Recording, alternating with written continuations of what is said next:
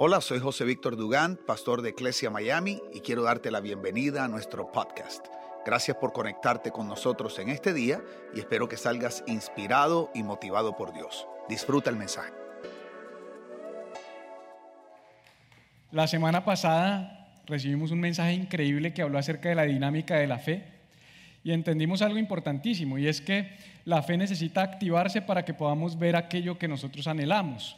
Y esa dinámica consiste en oír, actuar y ver, o creer, actuar y ver. Lo que pasa es que no puedo creer sino hasta cuando oigo y escucho una palabra de parte de Dios, pero es tremendo pensar que nos han enseñado de alguna manera que las promesas de Dios se cumplen, como que tú crees que las promesas de Dios se cumplen sí o sí, y si no se cumplió de pronto es porque Dios no quería, pero la realidad es que las promesas de Dios se cumplen si tú actúas. Lo que desata el cumplimiento de las palabras de Dios para nuestras vidas y de sus promesas es nuestra acción, es la fe en acción. Por eso la Biblia dice que la fe sin obras es muerta. Y entendimos que el componente esencial y fundamental de la fe, en últimas el que activa la fe y el que te lleva a moverte, es la esperanza. Y la esperanza no es otra cosa que una expectativa para lo bueno. Entonces, cuando yo espero algo bueno, yo actúo. Mira, nadie se mueve si espera algo malo. Cuando yo te digo, ven que tengo algo bueno para ti, tú vienes porque tú crees y esperas algo bueno. Ese componente esencial que es la esperanza, la Biblia en el libro de Hebreos lo menciona, y lo menciona de una manera bien especial, y es con el pasaje con el que quiero empezar a enseñar. Dice Hebreos 6:19, esta esperanza, esa esperanza de la que estamos hablando, es un ancla firme y confiable para el alma. Qué tremendo que la Biblia dice que la esperanza es un ancla firme y estable para tu alma. Nos conduce a través de la cortina al santuario interior de Dios. ¿Por qué un ancla o qué hace un ancla? Por si no sabes, las embarcaciones, no importa si son botes pequeños o si son grandes cruceros, se estabilizan a través de anclas. Cuando un capitán quiere que su bote o su embarcación permanezca en un mismo lugar por un tiempo determinado, por cualquier razón o por cualquier propósito, lo que hace es anclar esa embarcación. Él lanza un ancla al fondo del mar y cuando ella encuentra unas rocas, ahí se afirma, y entonces la embarcación queda firme, garantizando que no se mueva de ese lugar. Por supuesto, hay movimiento por las olas, hay vientos, puede haber una tormenta, puede haber una situación que ponga el mar un poco inestable y que la embarcación se mueva de un lado para otro, pero ella no se va a mover de ese lugar donde debe estar firme. Un capitán puede dormir tranquilo cuando ancla su embarcación, incluso pueden llegar a puerto, anclarse, bajarse del barco y se pueden ir tranquilos sabiendo que cuando regresen la embarcación va a estar en ese lugar. Y es tremendo que la Biblia hable de la esperanza como un ancla del alma. Es como si de alguna manera las Escrituras nos estuvieran sugiriendo que nuestra alma, si no está anclada, tiene la capacidad de irse por allá a la deriva, de irse a lugares donde no debería ir, de terminar en lugares donde no debería estar. Por eso quiero empezar con esta afirmación, y es que cuando estás anclado a la esperanza, puedes experimentar la prosperidad integral que Dios tiene para ti. Así como una embarcación necesita un ancla para cumplir su propósito o para llegar a su destino, tu alma también necesita un ancla para prosperar. Esto es interesante porque tú puedes salir de un puerto en un barco, pero en algún momento el ancla va a ser necesaria. Al llegar a otro puerto intermedio, por ejemplo, pudiera ser necesario anclarse. Si es una embarcación pesquera, hay lugares específicos donde están los bancos de peces, y en esos lugares el ancla necesita bajar para hacer su trabajo allá donde nadie ve, para que entonces la embarcación pueda cumplir su propósito. Ningún capitán empezaría un proyecto sin un ancla. Y nosotros necesitamos un ancla para nuestra alma. Nuestra alma necesita un ancla para prosperar. El apóstol Juan, o el discípulo amado de Jesús, como él mismo se refiere a sí mismo en 3 de Juan 1:3, le escribe unas palabras bien especiales a uno de sus discípulos que se llamaba Gallo y le dice: amado, yo deseo que tú seas prosperado en todas las cosas y que tengas salud. Y es tremendo porque antes de entrar en el principio que quiero desatar de este pasaje, debo decirte que es necesario que nos rodeemos de personas que, como Juan, te amen, así como Juan amaba a su discípulo Gallo. Qué lindo el deseo de este padre espiritual, de este amigo, de este mentor que le decía a Gallo: yo deseo que tú seas prosperado en todas las cosas y que tengas salud.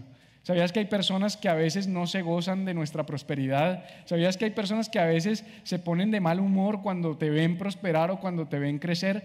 Pero este era el corazón de un buen amigo. Y él está diciendo: yo deseo, mi anhelo más profundo es que tú seas prosperado en todas las cosas. Esto habla de una prosperidad integral, porque la prosperidad no solamente es dinero. Y él dice: yo quiero que tú seas prosperado en todas las cosas y además que tengas salud, porque de nada te sirve todo el dinero, todas las riquezas y todos los bienes de este mundo si no tienes la salud para disfrutarlo. Y él dice: yo quiero que tú seas prosperado integralmente y además que tengas buena salud. Pero él dice algo tremendo: así como prospera tu alma. En otras palabras, en la medida en que prospere tu alma. Lo que Juan está diciendo realmente es: yo anhelo que tú prosperes de adentro hacia afuera. Yo anhelo que tú primero prosperes por dentro para que después eso se manifieste afuera. En el mundo en el que vivimos nos han enseñado que vamos a estar bien adentro cuando las cosas estén bien afuera. Que cuando tengas dinero vas a estar bien, que cuando tengas casa vas a estar bien, que cuando tengas un buen trabajo vas a estar bien, que cuando tengas el matrimonio vas a estar bien. Pero en la Biblia se nos enseña todo lo contrario: cuando estés bien vas a tener dinero, cuando estés bien vas a tener un matrimonio, cuando estés bien vas a tener un trabajo. Se invierte la ecuación. Nunca serás más saludable de lo que sea tu alma. Por eso tenemos que aprender a mirarnos por dentro. Por eso es importante que aprendamos a mirar cómo está nuestro corazón, cómo está nuestro ser interior. Tenemos que aprender a diagnosticar el estado integral de nuestro ser para que entonces, cuando suceda dentro, como consecuencia suceda afuera. Y entonces, si yo estoy tan bien como esté mi alma, qué tremendo que en Hebreos se nos dice que la esperanza es un ancla para el alma. Es como que no puede estar bien tu alma si tú no aprendes a anclar tu alma en la esperanza. La razón por la que nunca o muchas veces no estamos bien es porque no estamos anclados en la esperanza. Y es que hay situaciones, yo no sé si te pasa a ti, pero a mí sí, que llegan a nuestra vida que es como si quisieran hacernos levantar el ancla. Tú sabes que hay momentos donde el capitán, por alguna razón, por una tormenta o por una dificultad, se ve tentado a levantar el ancla, pero es muy peligroso levantar el ancla en medio de una tormenta, porque levantarla puede implicar que la embarcación se vaya a la deriva y se pegue, por ejemplo, contra las rocas, o pierda su rumbo, o se meta en unos lugares más peligrosos. Entonces, hay situaciones que llegan a nuestra vida que nos quieren hacer, como que nos tientan a decir: ¿sabes qué? Yo mejor voy a levantar el ancla, yo mejor me devuelvo. Yo mejor me voy, yo mejor renuncio, yo mejor no lo sigo intentando, yo mejor me doy por vencido. Levantar el ancla puede significar dejar de esperar algo positivo, dejar de esperar algo bueno, dejar de creer en ese proyecto y en ese sueño porque no ves que nada suceda. Pero como ya lo dijimos, el ancla no implica que no haya movimiento, lo que implica es que no te muevas de donde se supone que tienes que estar. Y hay momentos donde Dios dice: quiero que esperes ahí, quiero que confíes, quiero que descanses, pero pueden ser demoras, pueden ser decepciones, pueden ser situaciones difíciles, puede ser una situación médica, puede ser una crisis financiera, puede ser un suceso relacional o matrimonial. Yo no sé cuál es la situación que tú estás enfrentando y no sé cuáles son las situaciones difíciles que se acercan a tu vida, que te tientan a levantar el ancla y a desfallecer. La pregunta que yo tengo para ti hoy es: ¿será que estás anclado en la esperanza? ¿Será que eres una persona anclada firmemente en la esperanza, en la expectativa de lo bueno? ¿O más bien eres una persona que está anclada en lo negativo? ¿Será que eres una persona que espera lo malo? Es tremendo porque en algún momento de mi vida, o más bien en diferentes momentos de mi vida, porque sabes, a veces los predicadores hablamos como si ya lo hubiéramos alcanzado o ya hubiéramos superado, pero me gustan las palabras del Pablo que decía: yo mismo no pretendo haberlo alcanzado todo. Y yo quiero decirte que yo tengo las mismas luchas que tú tienes. Hay ciertas prédicas donde yo digo, yo debería estar sentado y no predicando, pero entonces lo que yo hago es como que me desdoblo y mi alma está ahí sentada escuchando lo que estoy diciendo, porque necesito esta palabra tanto como tú, necesito escuchar este mensaje tanto como tú. Y hay momentos en los que me encuentro ansioso y angustiado, sin la capacidad de anclarme en la esperanza. Espero lo malo, me levanto con expectativa para lo malo. Yo tiendo a ser una persona que por la capacidad con la que Dios me creó de ver muchas cosas y de visionar, a veces eso utilizado para lo malo me hace mucho daño. Por ejemplo, cuando veo una situación, siempre analizo cuál puede ser el peor escenario y termino de alguna manera planeando para ese peor escenario. Y tengo plan A, que es Dios, siempre Dios es mi plan A, pero tengo plan B, C, D, E y F, y todos esos son planes que yo resuelvo lo que necesito en mis propias fuerzas y de mi propia manera. Y el problema es que Dios no nos llamó a tener plan A, B, C y D, sino Dios nos llamó a tener plan A en Él, plan B en Él, plan C en Él, porque Él no cambia, Él no varía. Nosotros con Dios no podemos tener un plan A y es todo lo que Dios me dijo, pero sabes, por si acaso, por si Dios hoy amanece de mal humor, por si a Dios se le olvida, por si Dios se arrepiente, o por si de pronto no fue Dios el que me habló, sino fueron mis emociones, y tenemos un montón de excusas en nuestra mente para hacer diferentes planes y como que decirle a Dios, Dios, yo creo en ti, pero ya tú sabes, por si acaso. Tú nos mandaste a ser astutos, tú nos mandaste a ser precavidos. Señor, yo solamente estoy, ya sabes, por si acaso, Señor. Uno nunca sabe qué tal que se te escape, qué tal que se te olvide. Y el problema es que la Biblia dice que sin fe es imposible agradar a Dios. En otras palabras, cuando nosotros tenemos plan A, B, C y D, desagradamos a Dios. Y la esperanza, que es esa expectativa para lo bueno, es el componente esencial de la fe. En otras palabras, no puedes tener fe si no tienes esperanza. Y si se baja esa capacidad de esperar cosas buenas, aun cuando vengamos a la iglesia, levantemos nuestras manos, adoremos al Señor, digamos que tenemos fe, esa expectativa de cosas malas hace que nuestra fe no funcione, que sea una fe muerta, que sea una fe infructuosa. Y por eso en Hebreos 11:1, y te lo traje de otra versión, hay un pasaje que de pronto tú debes conocer o debes haber escuchado, que tradicionalmente dice que es pues la fe, la certeza de lo que se espera y la convicción de lo que no se ve, pero lo traje en una versión para que nos salgamos de ese molde y la entendamos mejor, y dice así: confiar en Dios es estar totalmente seguro de que uno va a recibir lo que se espera. Yo no sé si tuviste ese totalmente seguro. O sea, confiar en Dios, en otras palabras, fe, es estar totalmente seguro. Y a mí esto me confrontó, porque yo tengo muchas promesas de Dios para mi vida, tengo muchas palabras que Él me ha dado, tengo muchos sueños y muchos anhelos, pero a veces me acerco a esas promesas como yo estoy seguro, pero ya tú sabes, el COVID, la situación global, la ley que aprobaron, la situación financiera. Entonces es como que creemos en Dios, creemos en lo que Él dijo, pero algo pasa que no nos permite estar totalmente seguros. Yo no sé si tú estás totalmente seguro de las promesas de Dios. Cuando uno está totalmente seguro de que Dios cumplirá lo que prometió, entonces uno descansa, uno confía. Es más, sigue diciendo, es estar convencido de que algo existe aun cuando no se pueda ver. Y el problema es ese, que dejamos de creer porque no podemos ver. Pero acá dice que la fe es una confianza segura en Dios de que lo que esperamos, de que la esperanza que tenemos se va a cumplir, pero además es una convicción absoluta de que algo existe aunque tú no lo veas. Hay personas que me dicen, Felipe, usted no entiende, es que yo no lo veo. O sea, usted no vive con Él, me dicen algunas esposas hablando de eso. Usted no vive con Él, usted no sabe lo que yo estoy viendo. Sí, Dios me prometió que lo iba a cambiar, pero es que no se ve ningún cambio. Usted no entiende, mi hijo se fue de la casa, está desordenado, está en las drogas, está lo que quieras, no quiere a Dios, no quiere saber nada de nosotros. Usted no entiende, Felipe, yo no veo esa promesa. O yo tengo promesa de empresa, pero usted no ha visto mis saldos negativos, usted no ve mis deudas, usted no ve todo lo que está pasando todos los días. Bueno, si no lo ves, la Biblia dice que es ahí donde tú puedes con certeza y con convicción esperar que Dios va a hacer algo.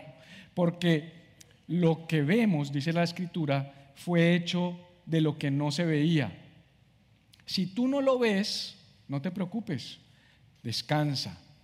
En este tiempo, yo llevo 8, ya voy para 9 meses de haber llegado aquí a Miami y claro, hay un tema cultural, hay un tema de clima, hay un tema de ritmo de vida que es diferente indudablemente. A donde te vayas en el mundo vas a encontrar un choque cultural, climático, relacional, atmosférico. No hay dos lugares iguales en este planeta.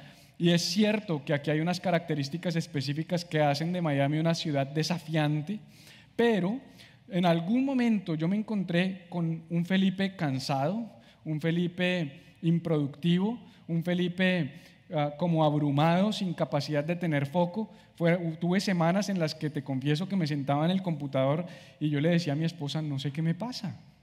De verdad me siento como que me volví un bruto, porque es que yo antes me sentaba y me salía un bosquejo en 2 horas, me salía un devocional en 30 minutos, podía escribir una serie completa en una mañana, o sea, una capacidad, un enfoque, una capacidad de fluir pues en lo que yo hago. Eso es a lo que yo me dedico, a escribir, a generar contenidos, a generar estrategias, a generar procesos discipulares.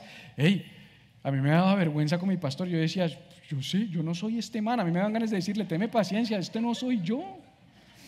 Pero en algún momento yo dije, no, ya sé, es que claro, es que ¿quién trabaja a 91 grados? Nadie puede trabajar a 91 grados. O es que es la atmósfera de la ciudad. Y me di cuenta que yo estaba culpando afuera lo que estaba pasando adentro.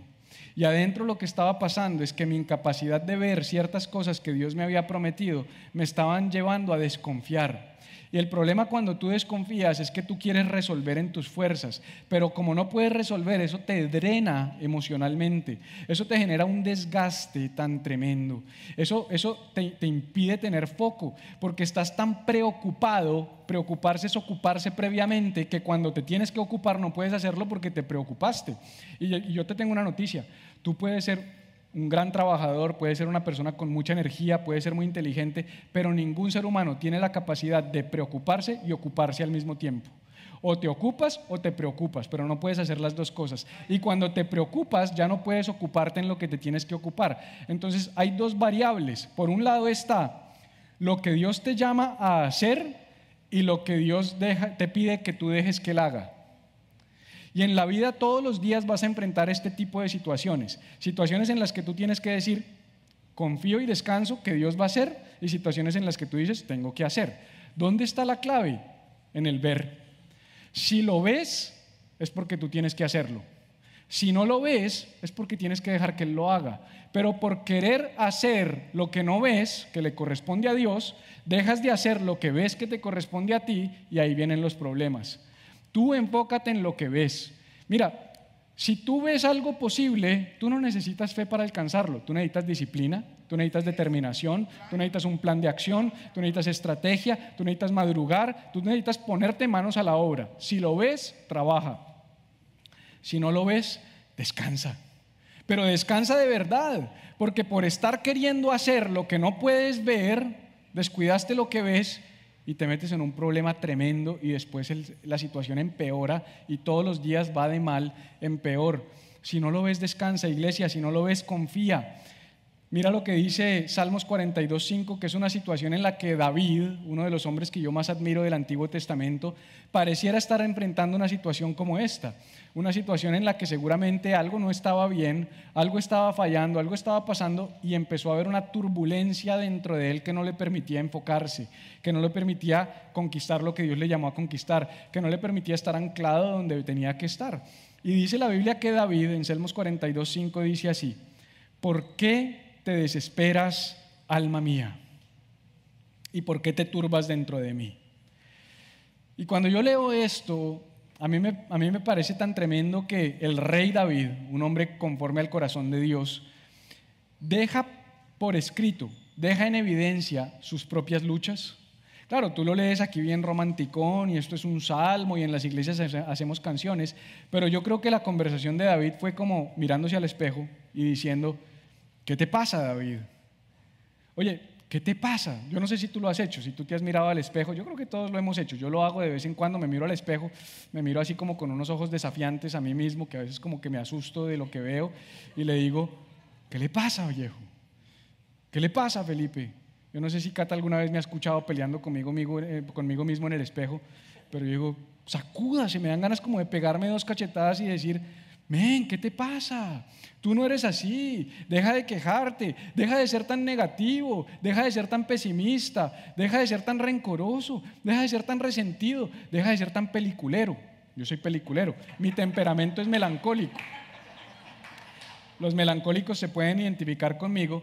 Yo soy de esas personas que me dicen, tengo que hablar contigo. De esa frase yo saco 5 series de Netflix. De terror. Drama y terror. O sea, una vaina, ya me dañaste la semana. Pero una cosa que yo no te puedo explicar. Hey, ¿qué tal que te vayan a dar un billete y tú dices que ansioso y temeroso? ¿Por qué nunca podemos esperar? Hey, me dijo que quiere hablar conmigo, eso es que me va a dar algo bueno, eso es que me va a felicitar. No, siempre es algo malo. Y así soy yo. Entonces a veces me toca sacudirme, ¿qué te pasa? ¿Qué te está pasando? ¿Por qué estás tan turbado? ¿Por qué estás tan triste? ¿Por qué estás tan deprimido? ¿Por qué en esa situación de víctima? Sacúdete, men, párate de esa silla, deja de chillar. Así mismo, yo me hablo así mismo. Entonces, no solamente le digo sacúdete, sino después dice espera en Dios. Es como que coge y se da 3 cachetadas y después dice mira donde tienes que mirar. Por eso el apóstol Pablo decía puestos los ojos en Jesús. Por eso nos invitaba a poner los ojos, el autor de los Hebreos nos decía pongan los ojos en Jesús. Porque cuando tú pones los ojos en los problemas te desenfocas, cuando pones los ojos en la situación te desenfocas. Pero cuando tú los pones en Jesús, Él es el autor y el consumador de la fe. Cuando lo miras a Él, tu fe se revitaliza. Entonces David está diciendo, ¿por qué estás así? Espera en Dios, confía en Dios, descansa en Dios, pues he de alabarlo otra vez por la salvación de su presencia. ¿Cuántas veces tendremos que hacerlo? Las que sea necesario. Pararte al espejo y decir, alma, adoras a Dios, alabas a Dios, te lo ordeno. Es una orden, alma. Así la gente diga que estás loco. Así tú estés en el carro por el espejo retrovisor hablándote a ti mismo y el de atrás te esté echando vainas pensando que le estás hablando a él. No importa. Tú háblate a ti mismo, ministra tu propia alma. Aquí la conversación contigo mismo es importante. Nadie pasa más tiempo contigo que tú mismo. Entonces, háblate lo que tú necesitas escuchar. Dite a ti mismo lo que tú necesitas escuchar. De pronto lo que le debes decir es, alma, te anclas nuevamente en la esperanza. Se lo ordenas, le dices, te ordeno que te ancles nuevamente en la esperanza. Porque a veces nos anclamos en los lugares incorrectos. Yo no sé si a ti te ha pasado, a mí sí. Que en ocasiones digo, ok, hay que anclarse. Felipe nos dijo que había que anclarnos. La Biblia nos dice que hay que anclarnos. Pero ojo, porque hay personas que se anclan en otras personas. ¿Y sabes qué es anclarse en otras personas? Es como un barco anclado a otro barco. Eso no sirve para nada. Los dos están en el mismo mar a la deriva. Y tu ancla no puede ser tu esposa. Yo le doy gracias a Dios por Cata, yo le doy gracias por su temperamento, porque es la ayuda idónea para mí, porque es que, mejor dicho, me complementa perfectamente. Pero cuando yo me anclo en ella, los dos estamos en peligro. Yo tengo que anclarme en el lugar correcto. Las personas te van a fallar. Las personas se van a equivocar, las personas son inestables. Tú no puedes anclar un alma inestable en otra alma inestable. Porque te digo algo, no hay un ser humano con un alma perfecta. No existe. Me hace recordar una historia que leí hace poco, un libro que se llama The Gospel According to Grace de Chuck Smith. Es un estudio bíblico del libro de Romanos. Y Chuck Smith dice, por ahí en el capítulo 3 del libro, que algún día él estaba pasando una situación difícil financieramente, tenía una deuda muy grande y esa deuda lo estaba consumiendo. Todo su dinero se iba para pagar deudas, no podía disfrutar, se colgaba en los servicios, en la renta Y un día de verdad dijo, voy a orar, no aguanto más, y se fue a orar, se puso de rodillas, clamó y clamó y clamó y clamó, hasta que de repente sonó el teléfono. Era un amigo de él a quien no veía hace mucho tiempo. Este amigo le dijo, oye, duré harto consiguiendo tu teléfono, pero menos mal te conseguí, tengo algo para ti, tantos dólares. Y los dólares eran exactamente lo que él debía. Y él dijo, no puede ser, o sea, Dios cómo responde, qué cosa tan tremenda. Se paró, dice que colgó el teléfono, no le dio ni gracias al amigo, empezó a dar vueltas, empezó a brincar, a alabar a Dios, fue a la cocina, cogió a su esposa, danzó con ella, y le dijo, ¿qué te pasa? Le contó, los dos alabaron a Dios, aleluya. Cuando él vuelve a orar, el Espíritu Santo le dice, ¿por qué estás tan contento? Y él dice, ¿cómo así, Señor? Pues ¿no viste lo que acaba de pasar? Sí, pero ¿cómo estás tú tan seguro de que Él sí te va a mandar el cheque? Ay, Señor, es mi amigo, yo lo conozco, pero ¿qué tal que el cheque se pierda en el correo? Señor, eso no va a pasar. Pero ¿por qué estás tan seguro de eso? Señor, tú no lo conoces. Él es un gran amigo y Él nunca falla, es de esos manes firmes. Y dice que el Espíritu Santo le dice, qué tremendo, que hace mucho tiempo yo te dije que nada te iba a faltar, que te iba a proveer, que te iba a prosperar, pero yo nunca te he visto saltando y brincando de esa manera. Y a veces nosotros creemos y confiamos más en la palabra de las personas. A veces viene una persona y nos dice, tranquilo, yo te voy a poner en contacto con un amigo que es dueño de una empresa y él te va a dar trabajo, y entonces eso es más que nosotros, que la palabra de Dios diciendo, yo soy tu proveedor, nada te va a faltar. En ocasiones es alguien que dice, yo te voy a prestar el dinero que te falta, pero no nos alegra y nos emociona eso tanto como la palabra de Dios que nos ha dicho que nosotros prestaremos y no pediremos prestado. Es complejo, iglesia, pero nosotros no podemos anclar nuestra alma en otras personas. Nosotros no podemos tener nuestra estabilidad en lo que otros digan. En ocasiones Dios lo que quiere ver es que podemos confiar plenamente y absolutamente en Él. No puedes confiar en tu carrera profesional, no puedes tener anclada tu alma en tus logros, no puedes tener anclada tu alma en tus conquistas, en tu cuenta bancaria, en tu trabajo, por firme que sea. Sino, como dije esta mañana, pregúntale a Lionel Messi, no puedes confiar ni en el mejor trabajo del mundo. Es verdad, esa no puede ser tu ancla. El dinero viene y va, las riquezas vienen y van, las personas vienen y van, pero Él es el único que permanece para siempre. Es ahí donde nosotros tenemos que anclarnos. Pon tu esperanza en Dios. Él es el ancla de tu alma. Y me encontré un pasaje de esos que nunca había visto. Y yo he leído la Biblia en esos de planes de leer la Biblia en un año, varios años. Pero como que este nunca lo había visto y me lo encontré y fue perfecto para hoy y para las situaciones que yo he estado viviendo, porque nos invita a ser prisioneros de la esperanza. Y sabes, en ocasiones somos prisioneros del dolor, prisioneros del rencor, prisioneros de la duda, prisioneros del resentimiento, prisioneros del mal genio. Yo no sé de qué tú has estado prisionero o a qué tú has estado prisionero, pero la Biblia dice en Zacarías 9:12 lo siguiente: vuelvan a su fortaleza, cautivos de la esperanza o prisioneros de la esperanza. O sea, el llamado de Dios es: vuelve a la fortaleza. ¿Cuál es la fortaleza? Cuando estás anclado, cuando estás firme a la esperanza.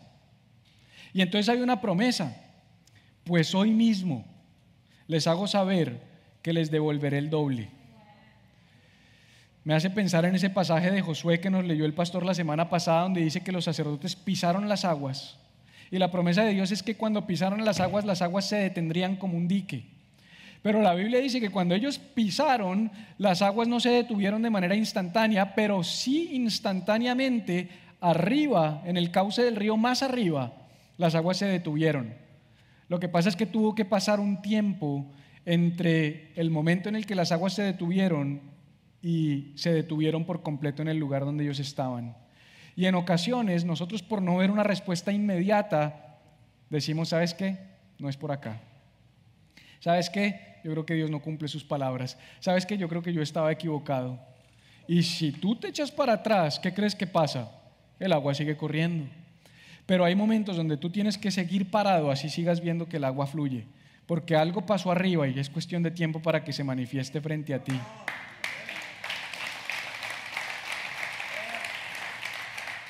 Y hay algo con la espera que a mí me confronta, porque yo he sido muy impaciente toda mi vida, pero de una manera siento que estoy madurando. O sea, de verdad. Yo siento que estoy como que estoy creciendo, como que estoy madurando. Y una de las cosas de las que me he dado cuenta es que hoy tengo una mentalidad generacional que antes no tenía.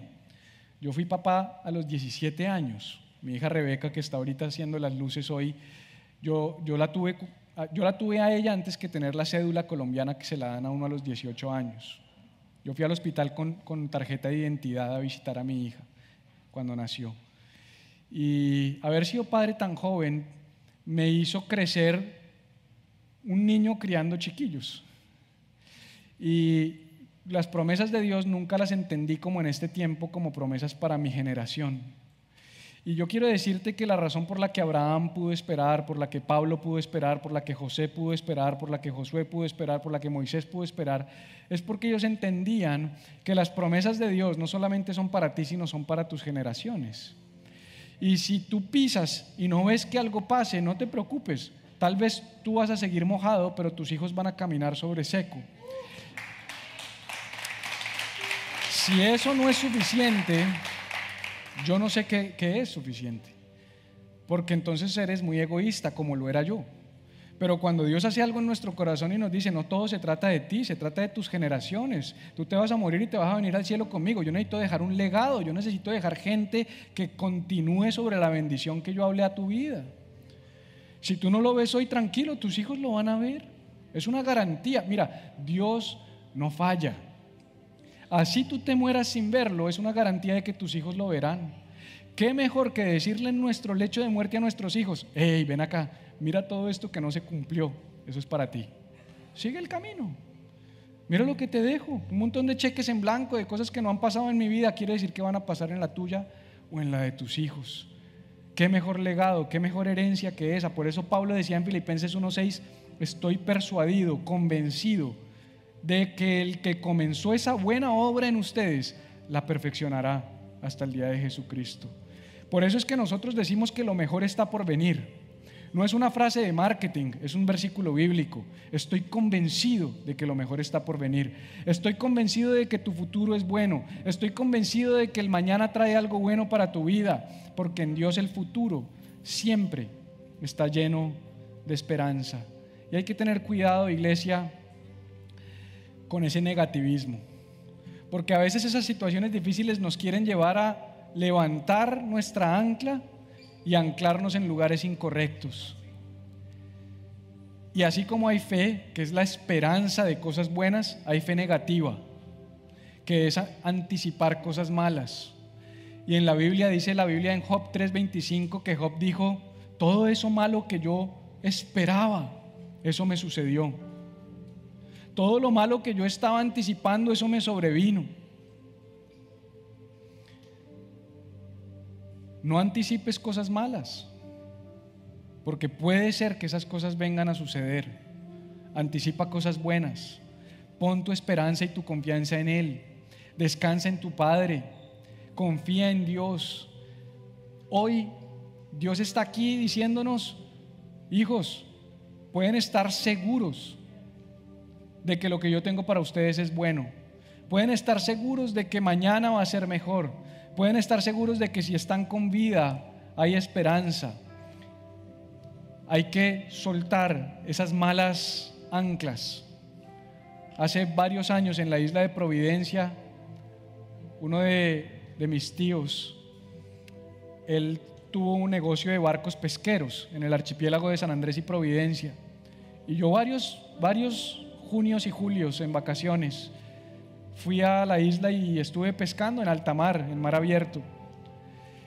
Y me acuerdo mucho una vez que nos anclamos en un banco de peces y después de que hicimos la pesca íbamos a salir de ese lugar y no podíamos, y el ancla estaba amarrada, estaba atrapada. Usualmente cuando eso pasa, alguien de la embarcación se pone un vestido de buzo y baja por el ancla al fondo a ver qué pasa, a ver si la puede soltar, pero esa vez no se pudo soltar.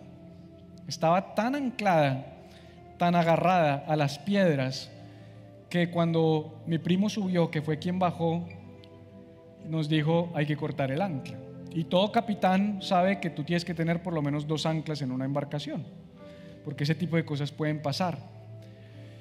De pronto tú has anclado tu vida en cosas malas, negativas, resentimiento, dolor, falta de perdón, duda, desesperanza, negativismo. Hoy es tiempo de coger esas anclas y cortarlas. Y esta nueva ancla que el Espíritu Santo nos está dando hoy es para que la pongamos firme en la esperanza y la confianza en que nuestro Padre es bueno y que tiene lo mejor para nosotros en el futuro. Quiero invitarte a estar sobre tus pies, iglesia. Y ahí en esa actitud en la que estás, vamos a cantarle al Señor. Pero yo quiero invitarte a que mientras tú cantas y las letras aparecen ahí en la pantalla, tú de alguna manera en tu espíritu, no es algo místico, es algo que yo te estoy invitando a que hagas como un ejercicio. Hagas como si cogieras esas anclas negativas y las cortes. Como que tú sientas que estás cortando con eso, con el resentimiento, con el dolor, con la expectativa de cosas malas, con el temor, con la frustración, con la mentalidad de víctima. Y que te sientas como que libre, como que te soltaste de eso, y entonces ahora vas a estar anclado a la esperanza, a algo bueno, a algo positivo. La esperanza de tu ancla tiene que ser Jesús. Y es tiempo de poner nuestra esperanza y nuestra confianza solamente en Él. Vamos a cantarle, iglesia.